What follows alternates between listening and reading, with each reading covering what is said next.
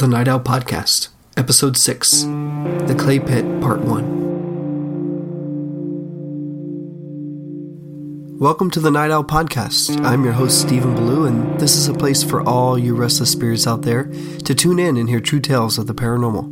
I hunt these stories down, capture them from the mouths of those who experience them, and share them with you, right here. If you have a story to tell, please send an email to thenightowlpodcast@gmail.com.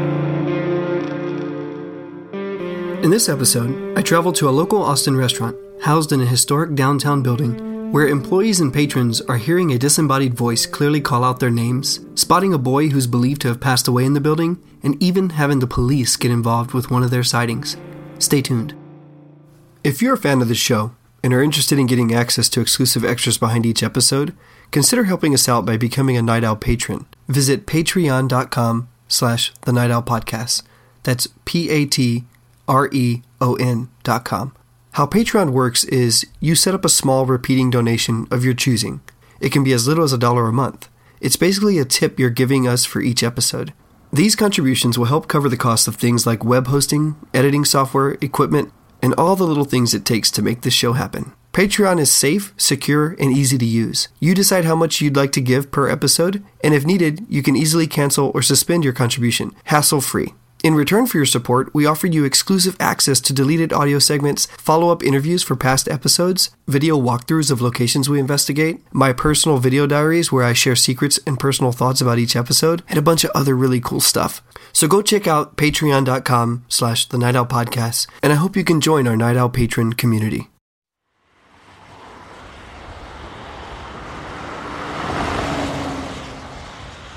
As you should know by now, Austin is full of unique people and places. In just my first couple of episodes, I found myself hunting spirits at a tattoo parlor located in a coffee shop near the University of Texas campus. Then I found myself unraveling a complex mystery surrounding the supposed murder of a child who haunts the historic Austin bar, The Tavern. So now when I tell you my next adventure is taking me to a contemporary Indian cuisine restaurant just a few blocks from the Capitol, it shouldn't be too shocking to you. I have to admit, I was a bit surprised by the location myself. I'd been to this restaurant numerous times. The food's fantastic, the service is top-notch, and the building is really quite beautiful. But I never took it to be haunted. But it's not always places with cobwebs and dark staircases that have ghosts. I've learned that doing this show. It's just hard to think of anything else but eating when you push through those front doors at the Clay Pit.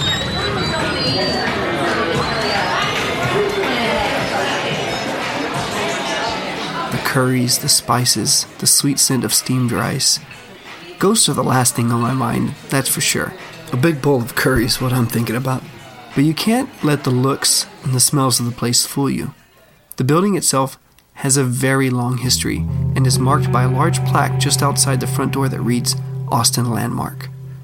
I was pointed to this location by our good friend and general manager Molly from the Tavern. She knew some of the folks managing the Clay Pit and said I should look into it. I'm glad she did, because it just so happened to be that my friends at Haunted ATX Ghost Tours also are connected to the place. In this episode, you'll hear a bit of the history of the building from some of our friends at Haunted ATX, along with some experiences that they have had or their guests have had touring the Clay Pit. A familiar voice from the tavern joins us again, Mark, who actually used to work at the Clay Pit and now gives ghost tours through the building himself. Then you'll actually hear from a few of the staff members as well. First up, we have Diane, a tour guide from Haunted ATX. I want her to introduce a little bit of the backstory and history to this building that the Clay Pit is currently housed in. It is what was formerly known as the Bertram Building, and there's a lot of seedy and kind of covered up history that is a little hard to research, much like the Tavern actually, but I am going to try my darndest to get to the bottom of this one before the end of this series on the Clay Pit. In the meantime though, I'd love for you to hear from Diane, and what she told me is sort of the basis for what they present as the history surrounding this historic building. Hi, I'm Diane Blank from Haunted ATX. I wanted to talk to you a little bit today about the Clay Pit Restaurant, which is located in a very interesting building called the Bertram Building. The story that I heard was that before 1830, when the Anglos moved to Austin, the area was occupied by 3 Native American tribes, the Cheyenne, the Lenape, and the Tonkawas, who interestingly enough were the only Native American tribes who were cannibals. But apparently they all rubbed along together quite well, and they had a little trading post around the area of Guadalupe and East 16th Street. And they all seem to, interact there very well. Then at some point, I'm not sure of the year, one of those industrious German immigrants named Rudolf Bertram came to the area and set up his own little trading post, and apparently they all traded together. And then in about 1870 or 73, Bertram built himself a general store, I guess, one-story building with a basement, but he very wisely put a saloon in the back, because his store was located in a part of the town that was called Guytown. It was kind of the red light district, had warehouses and things. And right next door was the always present brothel. And in fact, as a little factoid, if you look up at the top of the Bertram building, there is a plow. And my understanding that the plow, kind of like a red light in a window, was a sign for you could purchase your seeds and your plow and plow your fields, or you could do the same next door. At any rate, Mr. Bertram prospered. He built up, he built out, and in fact, in the 1880s, when our State House was being built, the state of Texas stored its gold bullion in the basement of the Bertram building. Now, our State House, like the Capitol in D.C., has a cobweb of tunnels that radiate out from it, and one of those tunnels goes right beneath the sidewalk on 16th Street and curves around and entered into the basement of this building. I guess that the powers that be didn't want to bring the gold bullion through Guytown and open buckboard, so they had a tunnel that went straight into the Bertram building for that purpose. But it had other purposes as well, because in addition to the tunnel that went from the State House to the basement, was a second tunnel in the back of the basement that went from the Bertram building into the brothel next door. So if you were Joe Cowboy, you could go in, belly up to the bar, have a drink, and go next door to see the ladies. But if you were somebody who was important or didn't want his wife to know, you could sneak in through the tunnel from the State House into the basement of the Bertram building and then go next door through the second tunnel and visit the ladies. One day, Mr. Bertram went down to his basement and found the body of a dead prostitute in the tunnel leading to the house next door.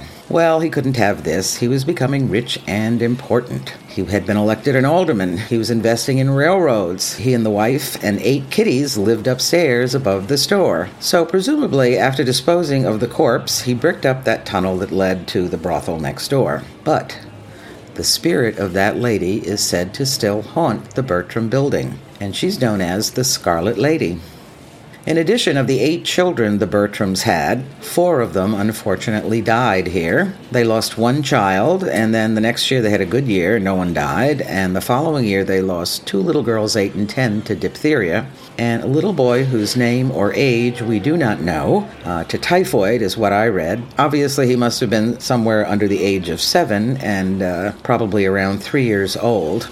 Apparently he also tends to hang out in this building.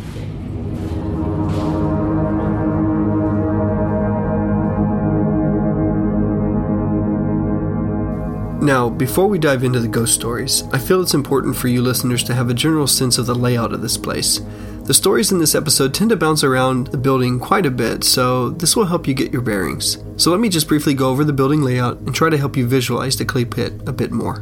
When you walk in the front doors off of Guadalupe Street near the 16th Street Junction, you enter the first floor of what I typically call the main dining hall. Immediately to your right is the first floor bar. To the left, near the center of the main dining hall, is a host station, where you'd go to see about getting seated. Just beyond this host station is the main dining area. It's a large space with ample seating. The kitchen is to the right of this area, but is hidden behind a large wall. There are other rooms on the right as well, but those aren't relevant to mention here. What are relevant are the 2 staircases, both located by the host station. There's a limestone stairway leading down into the cellar. This staircase is directly behind the host station, and as you walk into the main dining area, you can turn and head right down into it. The other staircase leads up to the second floor, and it's just to the right of the host station. When I initially discovered this location, a lot of the current staff were newer, so there weren't a ton of people coming forward with stories to share. It was mostly accounts of what others had experienced and passed along to them. I only had one manager and some of the Haunted ATX Ghost Tour guys willing to share. However, one person finally broke their silence and came through. One of the several owners of the clay pit agreed to meet with me and share what he knew. His name is Bali, and he's been with the clay pit since 1999. Well, I'm not one of the original owners over here. The original owners, they're like, two brothers and a husband and a wife. They got together. They moved from Seattle and from St. Louis, and they decided to open up a Indian restaurant. And there were not that many, and this building was very attractive to them because it's unique, standalone building. So it had its own charm. I joined soon after. It was opened in 1998 and 1999. I joined them and as a part chef. Over the course of the time, eventually I ended up being one of the partners and eventually buying my partners out with my own team. But yes, it's been here for about 20 years now. This is the 20th year that we are in existence. I don't have any personal stories that I can say that, like, I believe it very strongly. But there are a few incidents that you question yourself. Back in the days, one of my previous business partner, so he was locking up the restaurant and leaving, and he heard a sound.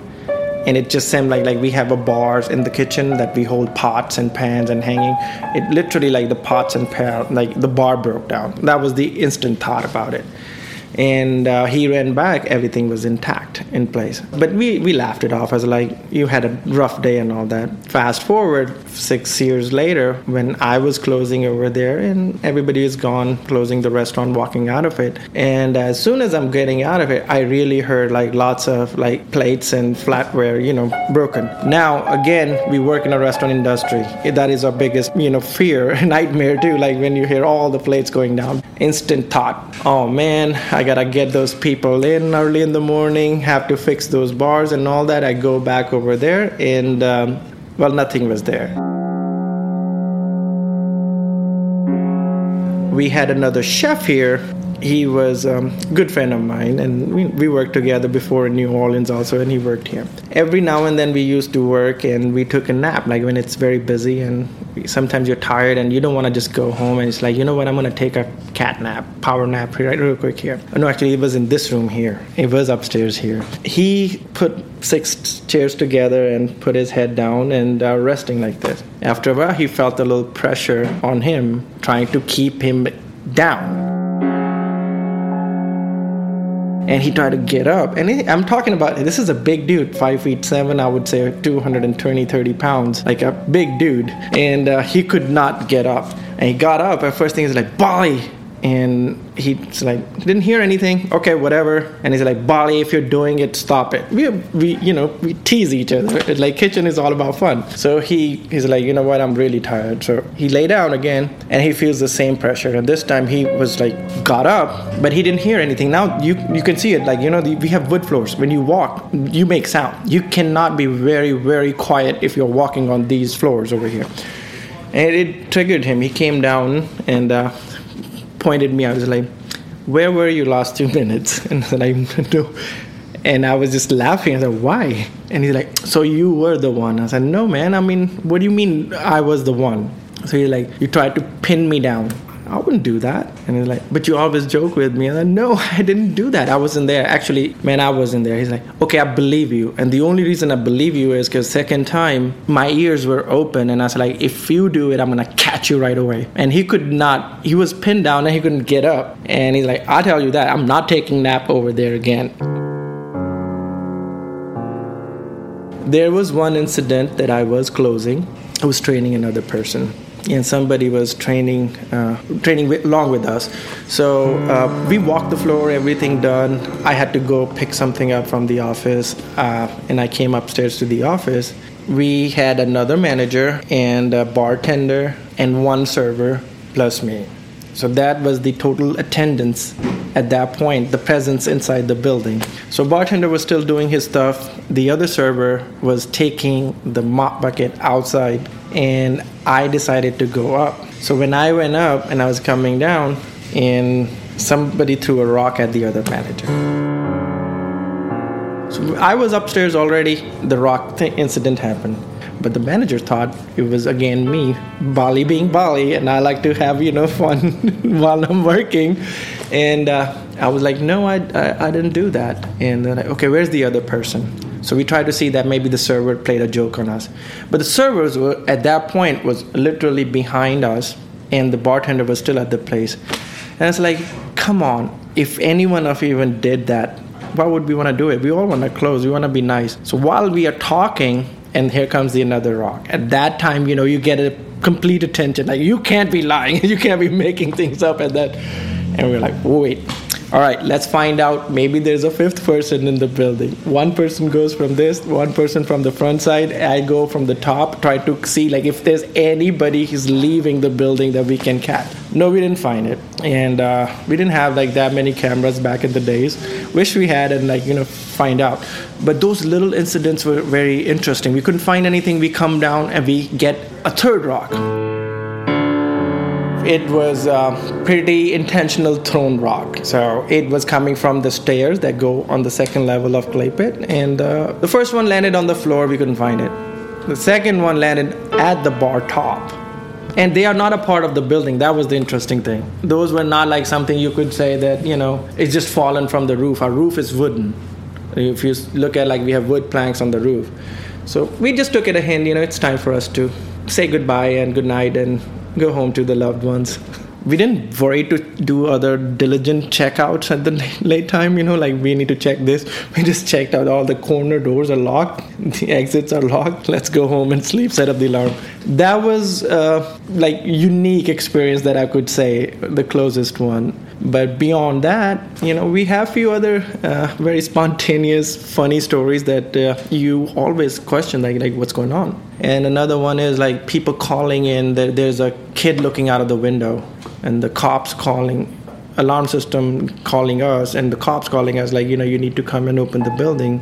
There's a kid inside been spotted at odd hours, right? So I have let them come in at one point, and I said, don't break the door, I'm coming in and I'll open the thing. So I had to come in the middle of the night. They walked around, nothing was found. We don't have an area where mothers can breastfeed their children on the side and all that. And this one time, this lady came in and she wanted to, we told us go upstairs and in this room, and we can close the area out and nobody's there, and you would be fine if you want to go an isolated area versus going to the restroom, or it's just not hygienic and for a lot of reasons. So she came, and remember, I never met this woman before. I don't know this person. I haven't even seen her afterwards. So she comes down while I was working in front, and she's like, there's a kid running around upstairs. You might want to go check on it, and he's going to hurt himself. So I'm there. Our hostess was there, and she was just like, okay, well, if you need me, I'm just going to go check, because we don't want kid. Sometimes, families come here, kids slip away, and they go upstairs and wander off. To me, I don't want no kid to get hurt. But I come up, and I don't hear nothing. And nobody's here.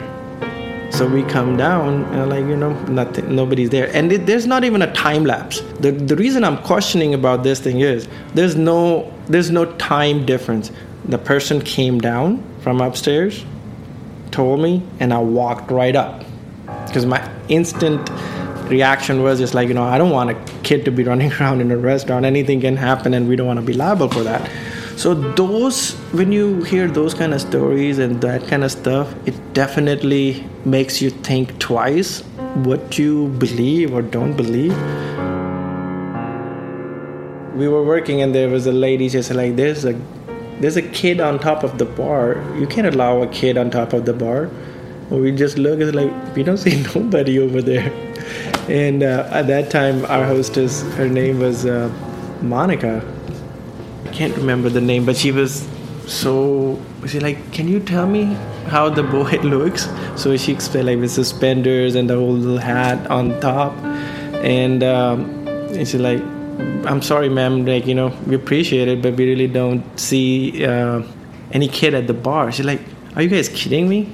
And she shook her head and walked away. So we went to the bar area, I really don't see it. But we were so busy that we got back to work again. The one of 2009, we had people come over, for Halloween, and they stayed over again. They had their setup and everything was laid out, and we were just joking about it. You know what? I'm gonna stick around, but I'm gonna go out, have a drink with my friends, and I'm gonna come back and check out. I'm not gonna stay here. So we went around, but I came back at like 1:30 or so, and we were just joking about it. I said, did you find anything? Wow, did you guys get lucky? Anything? They're like, we want to show you something. Okay, fine. We go to the cellar. It's a pitch black. And they put on their camera, and he showed me. And they're like, check this out. So they turn on the camera, and he showed me the shadow. And we see there are 4 people, and there's no other light coming in, other source of light. So there's no form of shadow should be there. The only shadow is just like, when you're holding a camera and the camera's light. But you could literally see if the light was coming, it would be coming from the staircase, so your shadow should be on the other side. And at that time, I was like, you know what? You guys have a wonderful evening. I think I just overextended my stay here, and I'm going to leave, and you all have a wonderful time. Give me a call tomorrow. If you're in case worried, call 911. My number is not available to come and see you. That has been a very interesting turning point for me to think a little bit differently. If I had not myself seen it, I would have been like, you hear stories. Beyond that, I still want to see, what is the encounter? Then only you can just truly validate it. Those little things, they do make you think at some time, what is exactly it is. But I never had a very uncomfortable kind of encounter where I am very bothered or thinking differently about it, right? I can't really say much about it because whenever I come here, I'm still a very happy individual. I don't feel when I come in here my energy changes. I'm actually always enthusiastic, and actually I find more energy in trying to work around it and do my job, and been doing it for 19 years, and this is the 20th year, and still excited about it.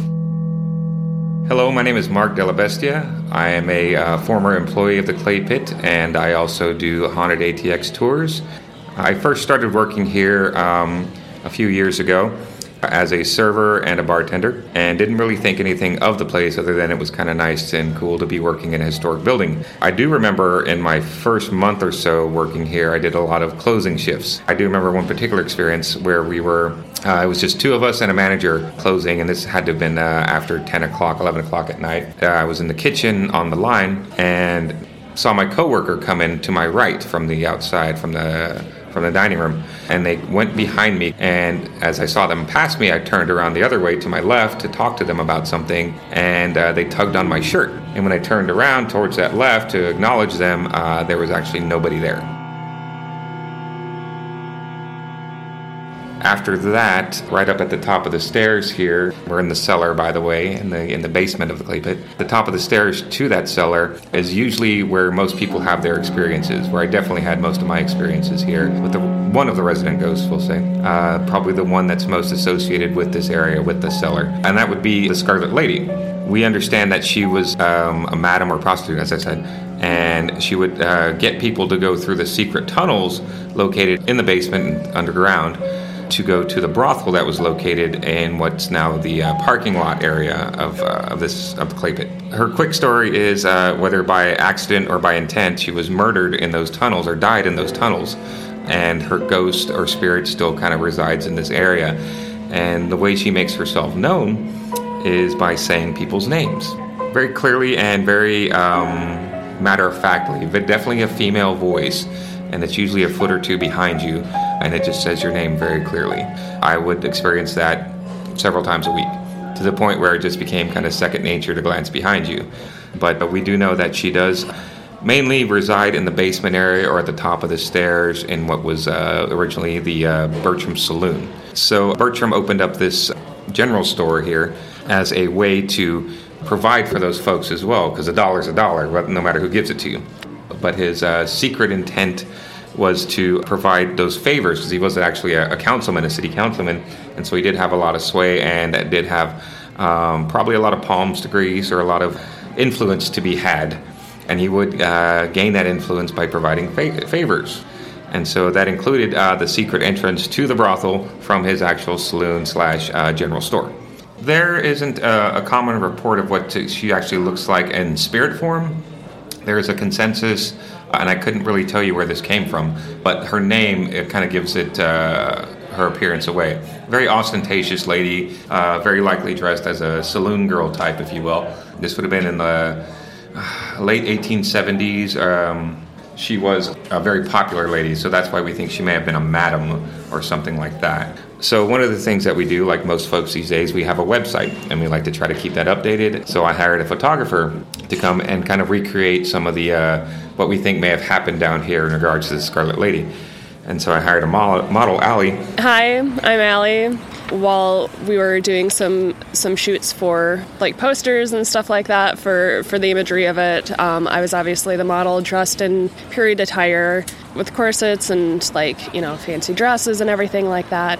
I was in the center alcove because they've got like these arched alcoves down in the basement of the clay pit. Because I was in kind of a seated pose with kind of like a woe is me sort of pose with them. And the photographer's across the room doing his thing. And then Mark is holding the flash for the photographer, like nestled up into the corner. When we were down here, I was helping the photographer because he is actually a friend of mine. I kind of noticed that one of the lights is pulsing very, very slowly. And the model is actually on the ground, kind of doing the hands up, damsel in distress, don't hurt me kind of pose. I said, hey, Allie, are you seeing this? The light between Mark and myself starts to flicker, the light to the establishment. All of the lights are on one switch, so you can dim them, but like all of the lights for the establishment can either go like up or down. You can't change just one single bulb. So it was very strange, and I remember catching Mark's eye and both of us having this look of, are you seeing this? And the light at some point just kind of winks out a little bit more, and it's very subtle, and if you weren't looking, if it wasn't right next to my head, I would not have seen it. So that light stopped, and then the one in the same alcove on the other side of the room, directly across from us, in the same little alcove cubby, starts to flicker.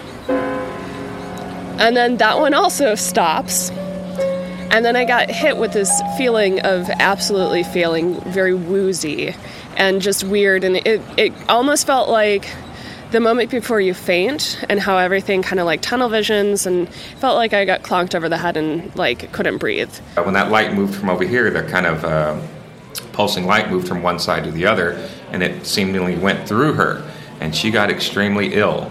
So it was very, very strange. Mark helped me to the table that we had just had dinner at and got me some water. And he's like, are you okay? You know, are you all right? And I'm like, I'm good. What are we shooting next? Like, I feel fine. Like, I don't know what happened there at all.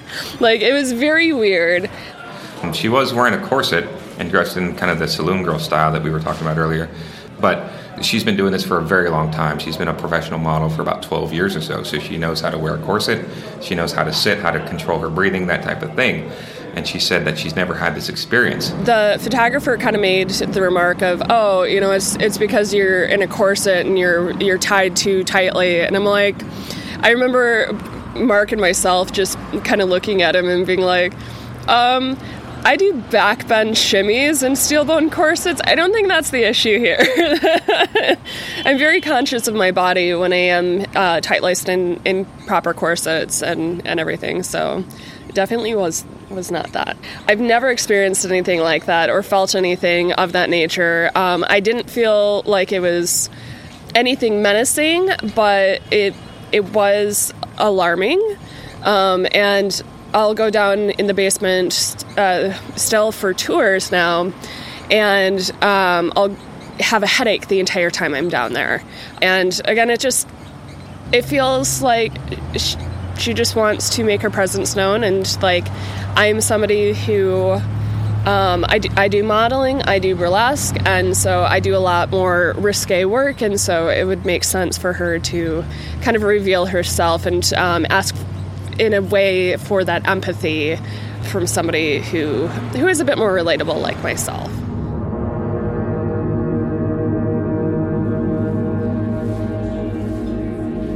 My name is Dred McGowan. I'm one of the managers here at the Clay Pit. I have been here for 17 or 18 years. Honestly, I forget. It's been that long. I recall when I first started working here, they gave us a tour of the building. Coming into this room in the cellar, I felt a little bit of a presence. I was like, there's something here. This is probably the fourth, maybe fifth haunted building I've worked here in Austin. So it's nothing new to me. I'm used to it. In many of these places, I've been the head bartender or manager, so I'm often there and here late at night, often by myself. I'm more afraid of the living late at night than I am the dead. If there's somebody alive in the building that late at night, no. The dead, they're not going to. But I had come down here and I felt something a little eerie, but at the same time familiar. One of the original owners mentioned to me about the history, and he said that he's pretty sure that at one point in time, slaves or a slave was kept here in the cellar. If you look in the ceiling, there are some hooks, and one is definitely a hook that a chain would go through. And what I've surmised is that, possibly a slave being held in transport, moving it from city to city overnight. And then Manu told me, he said, he's pretty sure that a slave passed away down here. We had some people that came through a couple of months ago for a KUT production, and they were taking people on tours down here. One of the women that came down here was a medium, and they were sort of doing the Haunted Ghost Tour type thing also. And she came upstairs, she stopped me, and she said, I was downstairs and I felt the spirit, and I asked them, I said, why are you still here? Why haven't you left? And she said the response she got back was property. She said, what's wrong with this property? What's keeping the spirit here? I said, no, you misunderstood. It's not the property. It's that the ghost that spoke to you was property. So it's very possible that there's more than one spirit down here. A couple of my servers have told me that they'll be down here and they'll feel somebody tugging on the back of their apron. Said that many a night the music will either get turned off or just turned on. Allie, one of my servers, she said she was leaving, she turned off the music, she gets to the bottom of the stairs, and it comes back on again. She thought nothing of it the first couple of times, thought, it's electrical or the system's wrong. And she said, it happened 4 or 5 times. And so now she just shakes her head, says, really? Can I just go home now? So these are the funny little things that often happen down here. We've had a few managers, several servers up on the main floor. Somebody's called their name, and they turn around and look, and there's nobody there. When one of my old managers asked, she said, were you just calling my name? Did you call me? I said, I was out back taking out the recycling. She said, no, somebody just, and it was just her and I were the only ones here. And that is a common one. I noticed that when people say it happens, it's usually the beginning of the shift, the end of the shift, when there's almost no one here. Someone will be on the floor sweeping or setting a table, and they'll hear somebody call their name, and they'll turn and look, and there'll be nobody there. That's very common. We had a waitress that was upstairs. She was waiting for one of the other waiters. They were leaving to go out drinking. And she said, I don't believe in the ghosts. This is all your overactive imagination, blah, blah, blah. She was sitting on the bench right up front. And she heard something, and a polished rock hit the wooden wall below the bar and bounced off of it and landed in front of her. Just sitting there spinning, and she looked down and picked it up. And and I saw the rock. It was a very small, round, polished rock, almost like a marble. Well, she thought that it was, I remember his name, she thought it was a waiter, Ben, messing with her because she doesn't believe in ghosts. She was like, real funny, Ben, real funny. Ben and I were both in the alleyway taking out garbage and recycling, and I came in through the bar door right before it. She said, where's Ben? I'm going to kill him. I'm like, he's in the alleyway. She said, you didn't? I was like, no. She said, somebody just threw this at me. She was the only one here. I said, no, he was in the alleyway with me. I just came in through this door. He's coming through the kitchen. He came back around. She said, Ben, are you? She said, no. And she said, oh my God, that's it. I'm out of here. I'll meet you at the bar, and ran out the door. Upstairs in our banquet hall, which is where the family residences were, we had a family that came in for dinner, and it was the husbands and wives. It was 2 sisters, so the mom and the aunt, and one of the women had 2 little daughters. a toddler, and one even just a little bit younger than that. And they took them upstairs to the banquet hall to change their diapers. They changed the eldest one's diaper first, and they were changing the smaller one. And the toddler who could speak kept staring over the mom and the aunt's shoulder. And when she was standing there, she said, "Mama, look at the boy, look at the boy, look at the little boy." And the mother and the aunt turned around. Our banquet hall is empty at this point in time, and they didn't see anything. But both daughters, the one that didn't speak, kept looking and was fixated on something. And the one that could speak was pointing and saying, "Little boy, Mama, little boy." And they came downstairs to resume their dinner. At some point in time, they came to the bar and asked me about it. I said, yes, it was one of the Bertram family children that passed away. We're quite sure of that upstairs. The child's father was holding them while the ladies went to the restroom. And he said, where's the baby? Where's the boy? Where's the boy? And they were at the bottom of the stairs. And the toddler said, "Upstairs, Daddy, upstairs, little boy, little boy." Which was just kind of, I just sat at the bar, was just laughing. I was like, yep. So, there's children with, unfettered minds that can see those things. And, the mom and the auntie are like, "What is going on?" I'm like, "Oh, yeah, your daughters, both of them, they saw the little boy ghost very clearly."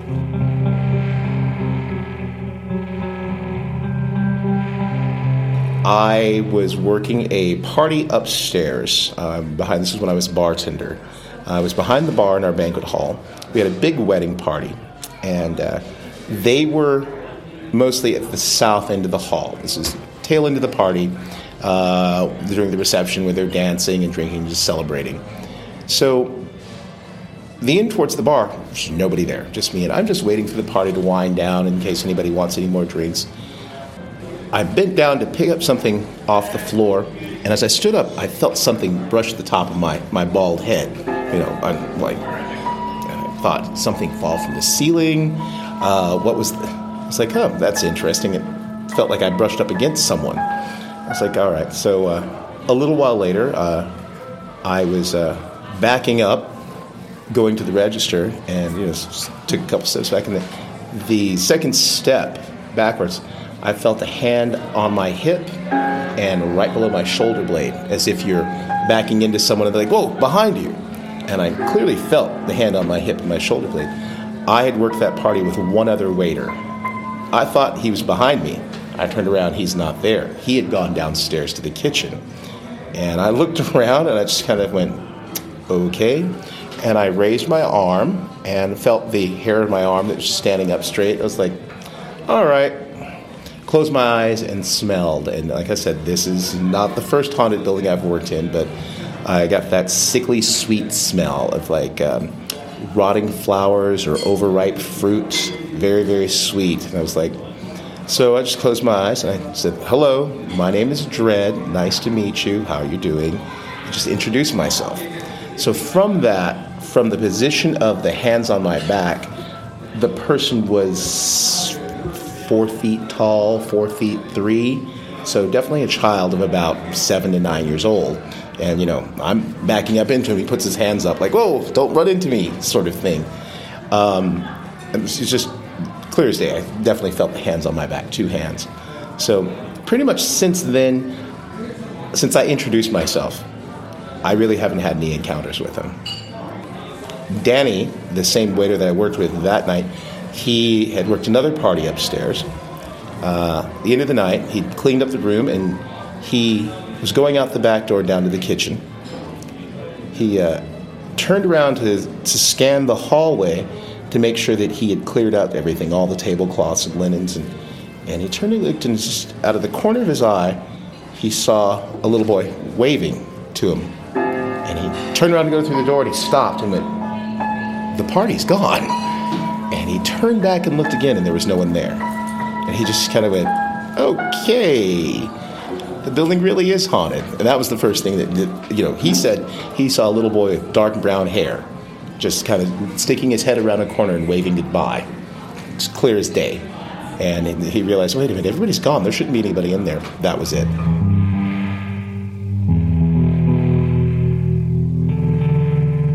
At one point during the interviewing process, Mark wanted to take me downstairs to see if we could find any staff members that might have had experiences. We ended up going up to the host station where there were 2 employees working that had some experiences they wanted to share. Mark went ahead and pointed out where People often hear their name being called by what they believe to be the Scarlet Lady. It was literally right at the host station. This area, like right in this area here, is usually where we would hear people or somebody behind you saying your name. This is usually where I heard it, or I was most aware of it, especially like looking out over the main dining and everything like that, and just hearing somebody behind you thinking it's a coworker because the POS, the computer's right behind you, but usually there was nobody there. My name is Allie. I've been at the Clay Pit for almost 5 years now. And my most recent experience was probably a couple of weeks ago. My other host, Zach, and I, we would seat tables and we would feel a hand on our backs. And it was definitely a hand. And it kind of felt like, someone saying, "Hi, I'm here, don't back into me," except there wasn't anyone there. It happened to me probably twice, and it happened to Zach probably like 3 times, right? Yeah. It was like right on the lower back, like right between the hip and the ribs. My name's Zach. I've worked here for probably like 6 months. I've only had probably 2 experiences here. The first one would be when I was going down the stairs. I would feel the hand as well as Allie. And then I felt something touch my nose when I was coming back up the stairs. And that was a very weird feeling. Like, I've never felt anything like that before. And then, I don't know, when I'm upstairs in it was the little kids' room, you get just a super eerie feeling when you're in there. Yeah, I wasn't a believer, and I'm still a little skeptical, but the things that happened were definitely strange and unexplained. Well, there's one back room on the upstairs floor that was reputed to be the site of where the youngest child was quarantined and died. The only experience I have ever had in there was to feel a cold spot. I had a guest on my tour about a year ago, and she went and stood at the far end of that room opposite the entry door and said to me, "There's a cold spot here." And I was a bit skeptical because I thought she was standing right in front of the air conditioning vent, but I checked the windows. It was March. The air conditioning was not on. So I went over and stuck my hand in, and it felt like sticking my hand inside of a refrigerator or freezer. It was discernibly colder in that area than anywhere else in the room. Hasn't happened since, but it was kind of strange. Right now we're upstairs, what's known as Bertram's Hall, kind of an event hall up here where they hold the private functions. There was a salsa club that used to go up here on Wednesday nights, and salsa dance lessons, stuff like that. Very kind of a mixed-use type of room. And there's also, the Bertram's Hall, I should say, is in the original part of the building. There was an actual wooden structure that used to be here, which the foundations, I think, go back to the 1850s, which is where we were before in the basement. Upstairs on the second floor, when they built the limestone building that's here now, is where the Bertram family lived. And if you look at the walls on the other side of this curtain, you'll see that there's a broken wall. I personally believe, but we don't have any plans of the interior, but I believe that's where the dividing wall was between the sleeping quarters and the rest of the house were. Kind of the general living area versus kind of the back area where the kitchen, chamber pots, or whatever they used back then type of thing was. But this is also the area where the Bertram children died that we talked about before. 2 of them having died, I believe, from either tuberculosis or diphtheria. And then another one, he did die up here as well. I was up here with a group that had hired the whole car. There was supposed to be 7 of them, including a 2-year-old. When the lady reached out and said, "Is there room for a car seat in the back of the hearse?" Because we do use a customized hearse limousine. Bench seating and air conditioning, it's all tricked out. It's really nice. I kind of told her that I wasn't comfortable putting a car seat in the back of a hearse. It's just kind of bad juju to me. I have a almost 3-year-old at the time. She was 2, where this baby was 2. And so when we got up here, we had gone through the whole tour. The Clay Pit is the last stop on the tour. We got up here to the second floor of the Bertram's Hall, and I started telling the story of the little boy who's been heard running up and down the floor here on the hardwood floor. He's also been seen by, as you heard in Dred's story, by one of the staff members, a little boy waving or interacting or trying to interact with people. And most of the time, this is the end of the tour, so I usually have people sit down, and usually in a semicircle, or if there's a table like we're at now, then we usually have them just kind of relax. It's been a long tour. So I started telling the story about a little boy, ghost that's up here, and the mother of the 2-year-old, the 25 or mid-20s young lady, her face just went completely white, and she reached out and put her hand on her mother. And she's like, Mom, while we were going up the stairs, there was a little boy and he was holding onto your leg as you were walking up the stairs. And that woman says, I wasn't going to say anything, but I saw that little boy walking up the stairs next to my mother. Until you mentioned it, I wasn't going to say a word. And I was kind of like, why the hell weren't you going to say anything? You're on a ghost tour, you had an actual ghost experience, and you were not going to say anything. So she kind of just felt like, well, I didn't know if I thought I might be crazy or something like that. So one of the other experiences that we've had up here was kind of a seance-y type thing. I don't really have a core belief system in any type of organized religion or anything like that. I don't believe in God or the devil or anything like that. So I'm not very quick to believe in those type of things or even to call upon them, that type of thing. So as I'm telling the stories about up here, I kind of notice that the one light above me over here is kind of pulsing. And I just happened to mention it to my group. And I don't necessarily mention when things are occurring to my group because I like them to experience it for themselves. And there are quite a few things that happen on our tours because it just seems a little contrived, if you know what I mean. And I pride myself on our tour that it is a more authentic experience than kind of like a Scooby-Doo experience, if you will. So I said, do you see the light above me? And they finally noticed it. One of the ladies says, oh my God, they're pulsing. And I said, well, if you ask them really nicely, maybe they'll make themselves known. And she just goes, are you there? Just kind of blatantly just says it. And I just said, all right, let's try something. Gathered under the light that was pulsing, the only light that was pulsing in the entire upstairs. And we all held hands in a circle. And this is not something I normally do. Again, I don't believe in necessarily religious, occult, that type of thing. But what I told the lady to do, I said, okay, now re-ask the question, but be very polite. And this kind of calm just settled over the group. You just almost like as if when we linked the hands, something happened. But there was an energy to the group that we had. This look of calm just came over this lady's face, the one that was asking before. And when she said the next thing, it was just perfect. In my mind, it was just the exact thing that you should say and the way you should say it. We were all holding hands and looking up at the light that was pulsing very slowly. She just said in the most serene, calm voice, she's like, if you're there, will you please let us know? And then the lights winked out right above us. And of course, I'm not looking at that light that we're looking at, but I'm looking at the other lights that are on the same circuit to see if they do the same thing. And the light above us was the only one that winked out.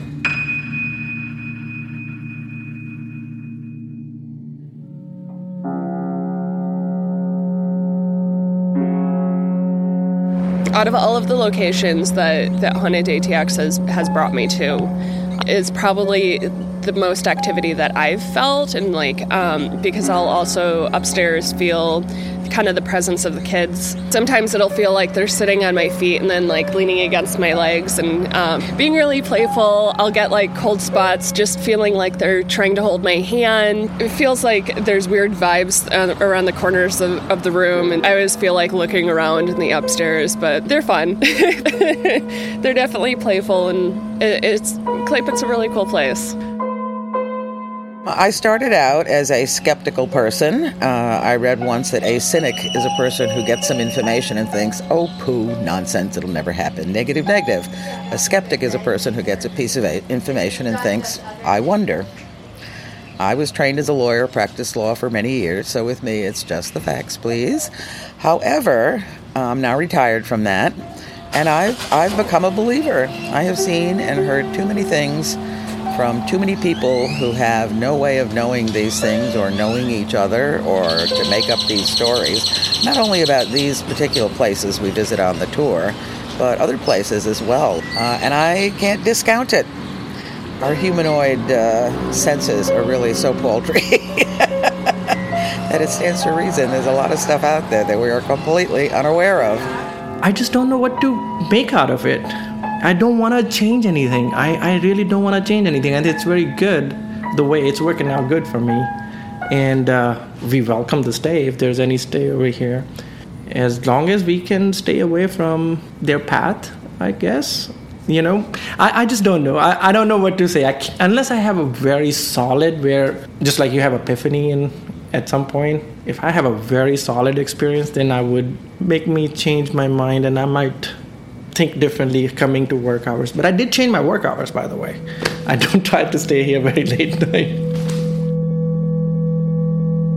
One of my favorite parts of interviewing the staff was interviewing Bali, who really hadn't come out a lot about his stories other than to personal friends and coworkers. So I really appreciate him coming onto the show and sharing these because they're very special. He's been there for 18 years, 19 years. And what I find really interesting about Bali is he embodies exactly what I believe this show was created for. He is skeptical. He's on the fence.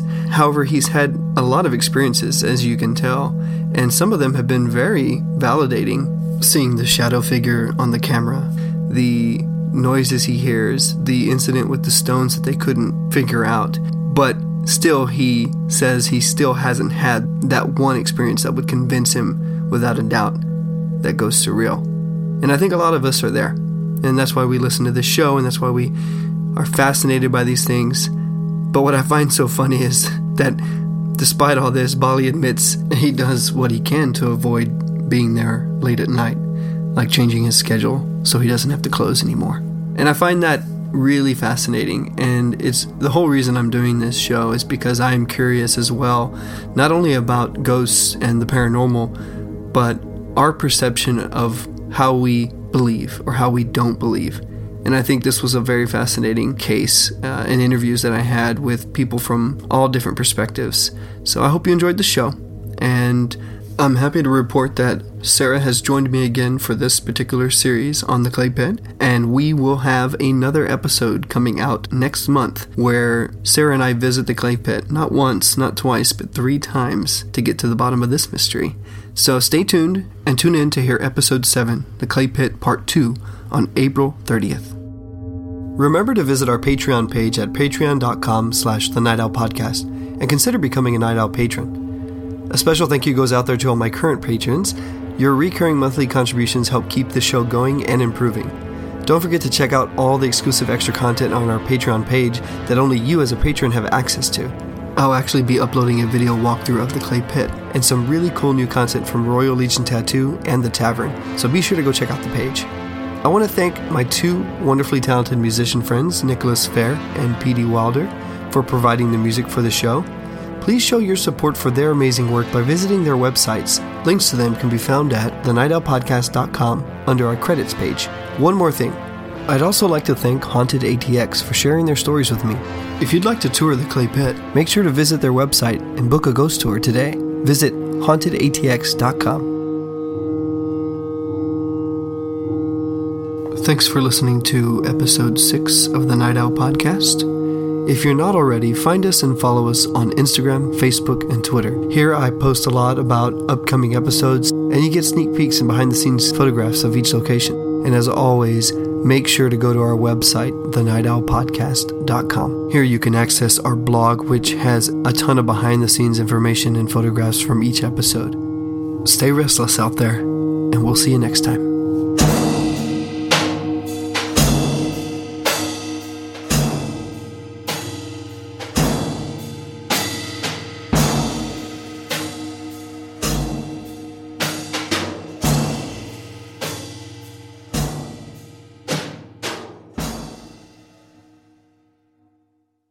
This podcast was mastered by David Dalton of Driftwork Sound. If you're ready to up the production quality of your podcasts or music, go to driftworksound.com. That's DRIFT worksound.com and get your project mixed, mastered, or produced using well-established methods and unconventional techniques. That's driftworksound.com. And remember, your first master is completely free.